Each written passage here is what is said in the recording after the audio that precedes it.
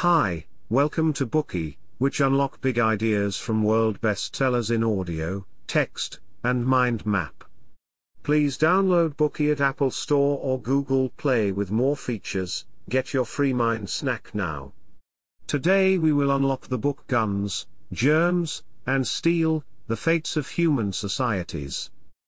In 1972, the author Jared Diamond was walking along the beach in New Guinea when a local friend Yarli asked him, "Why is it that you white people developed so much cargo and brought it to New Guinea, but we black people had little cargo of our own?" To his surprise, Dr. Diamond found it difficult to answer this seemingly simple question. Why is that so? Yarli's question may seem like a simple question about the difference in the production of goods, but his question actually contains many hidden caveats. Why, for example, did the people of New Guinea still seem to be living in the Stone Age 2 centuries ago, while the Europeans already had a wide variety of inventions such as steel axes, gunpowder, garments, soft drinks, and umbrellas? Taking a closer look at the difference in lifestyles of these two groups of people, we may connect it to the broader spectrum of disparities in the modern world, and ask why is it that people of Eurasian origin, including those who have settled in North America, control most of the world's wealth and power today.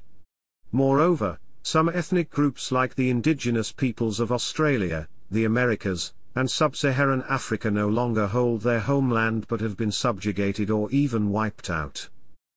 Around the start of the 16th century, European countries began to occupy territories all over the world.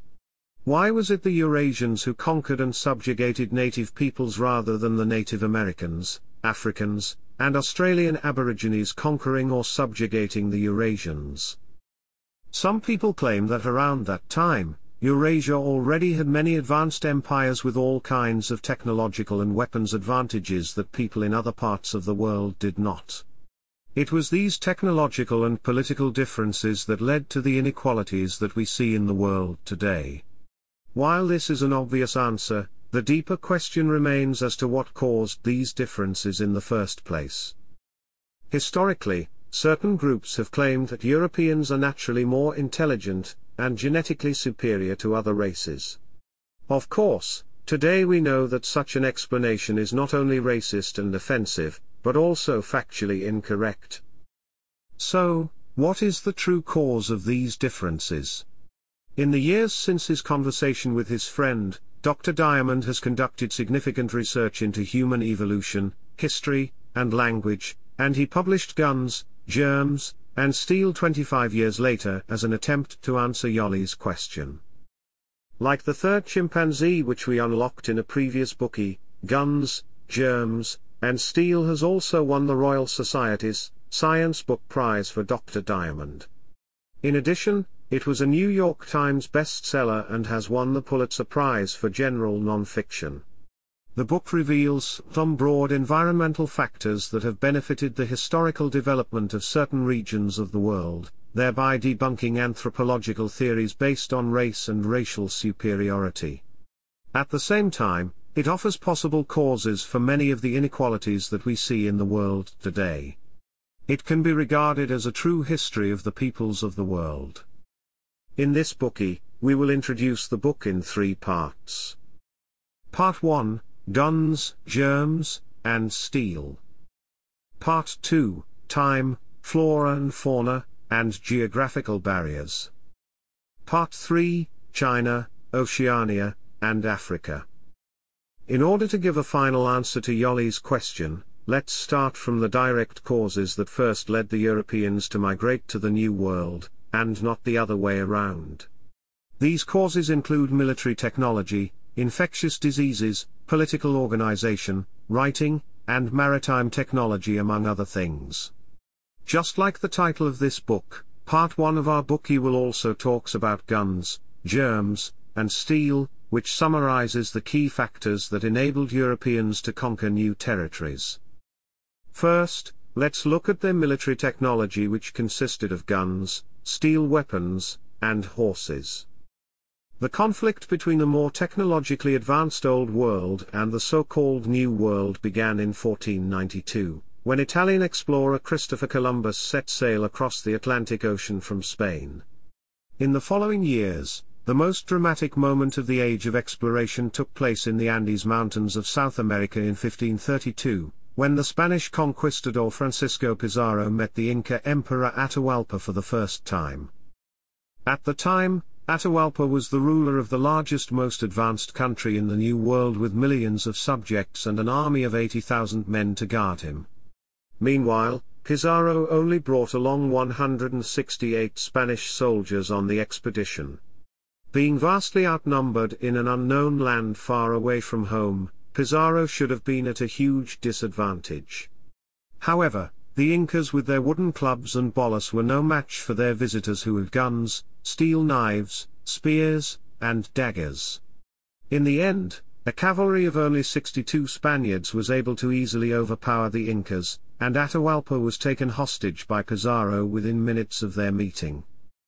Pizarro later imprisoned Atahualpa and forced him to give orders that ceded the Inca Empire to Spain. How, you may ask, could the Spaniards, no matter how technologically advanced they were, defeat an empire of millions of men with only a handful of soldiers? This brings us to our second topic, the infectious diseases endemic in Eurasia. Shortly before Pizarro's arrival, Atahualpa and his army had just won a civil war that left Incas divided and vulnerable. This war was triggered by none other than the Europeans. When the Europeans first came to the New World, they brought countless diseases to the region. Smallpox, for example, was introduced by the Spaniards into Panama and Colombia. In 1520, a smallpox pandemic killed the newly crowned Aztec emperor. The disease later spread by land to the Inca Empire. The Inca emperor, along with most of his court officials and later his successor, all succumbed to smallpox. This series of fatalities threw the empire into the following civil war. Apart from smallpox, the European explorers also brought measles, influenza, typhus, and bubonic plague to South America. It is estimated that these diseases killed around 95% of the native population that had existed before the arrival of Columbus. The diseases spread from tribe to tribe, sometimes even arriving before the Europeans did. Their destructive impact played a key role in Europe's conquest of the Americas. However, there's another issue that needs to be considered. When the Spaniards began their conquest of Panama in 1510, the Aztec Empire revered these invaders as gods and let them into the capital, causing the city to be seized. In addition to the death of the emperor's successor by smallpox in 1520, these events led to the swift defeat of the empire. It was not until 1527, a few years later, that Pizarro arrived in Peru. Given the above timeline, why didn't the Inca Emperor Atahualpa learn from what happened to the Aztecs and save his own empire from the invaders? This seems to be a surprising mistake. In fact, even the Spanish invaders themselves were surprised by how easily they were able to colonize the empire. To answer this question, let's turn to the third topic, political organization, writing, and maritime technology. Even before the explorers arrived in the New World, Europe already had a centralized political organization, as well as long-established and widespread writing systems. Therefore, Spain was able to provide the necessary funds, shipbuilding technology, manpower, and equipment for its maritime expeditions. The Spaniards were also able to communicate information related to navigation routes, military intelligence, and battlefield strategies efficiently and accurately using their writing systems. Writing not only facilitated Europe's political and economic operations, it also encouraged explorations and conquests. Furthermore, it allowed the conquistadors to draw from the experiences of their ancestors and distant neighbors. What about the Inca Empire? Although it also had a form of political organization, this became more of a handicap than an advantage. The Incas worshipped Emperor Atahualpa as the sun god, and he wielded absolute power. Therefore, when he gave out orders during his imprisonment, his subjects had no choice but to obey. To them, The political system was the godlike absolute monarch. When Pizarro took Atahualpa hostage, he was taking the entire command system of the empire hostage at the same time, and the later death of the emperor caused the whole nation to collapse. In addition, at the time, only a small number of elites in what is now modern Mexico and certain tribes in the far north of the Inca Empire knew how to write. Most of the Incas still used knots as a basic unit of measurement, and a mnemonic device, which obviously couldn't match the ability of the written word to convey detailed information. For this reason, the Incas were clueless about the Aztecs' disaster that was happening only 600 miles away. Not only were the Incas completely unaware of Spain and Europe, they also had no experience with invaders from other continents. They had never even heard about similar incidents in history that had happened to other empires. By contrast, although Pizarro was illiterate, he belonged to a cultured tradition. The Spaniards of his time knew about many diverse civilizations beyond European borders. They also had knowledge of thousands of years of European history, as well as various wars and conflicts.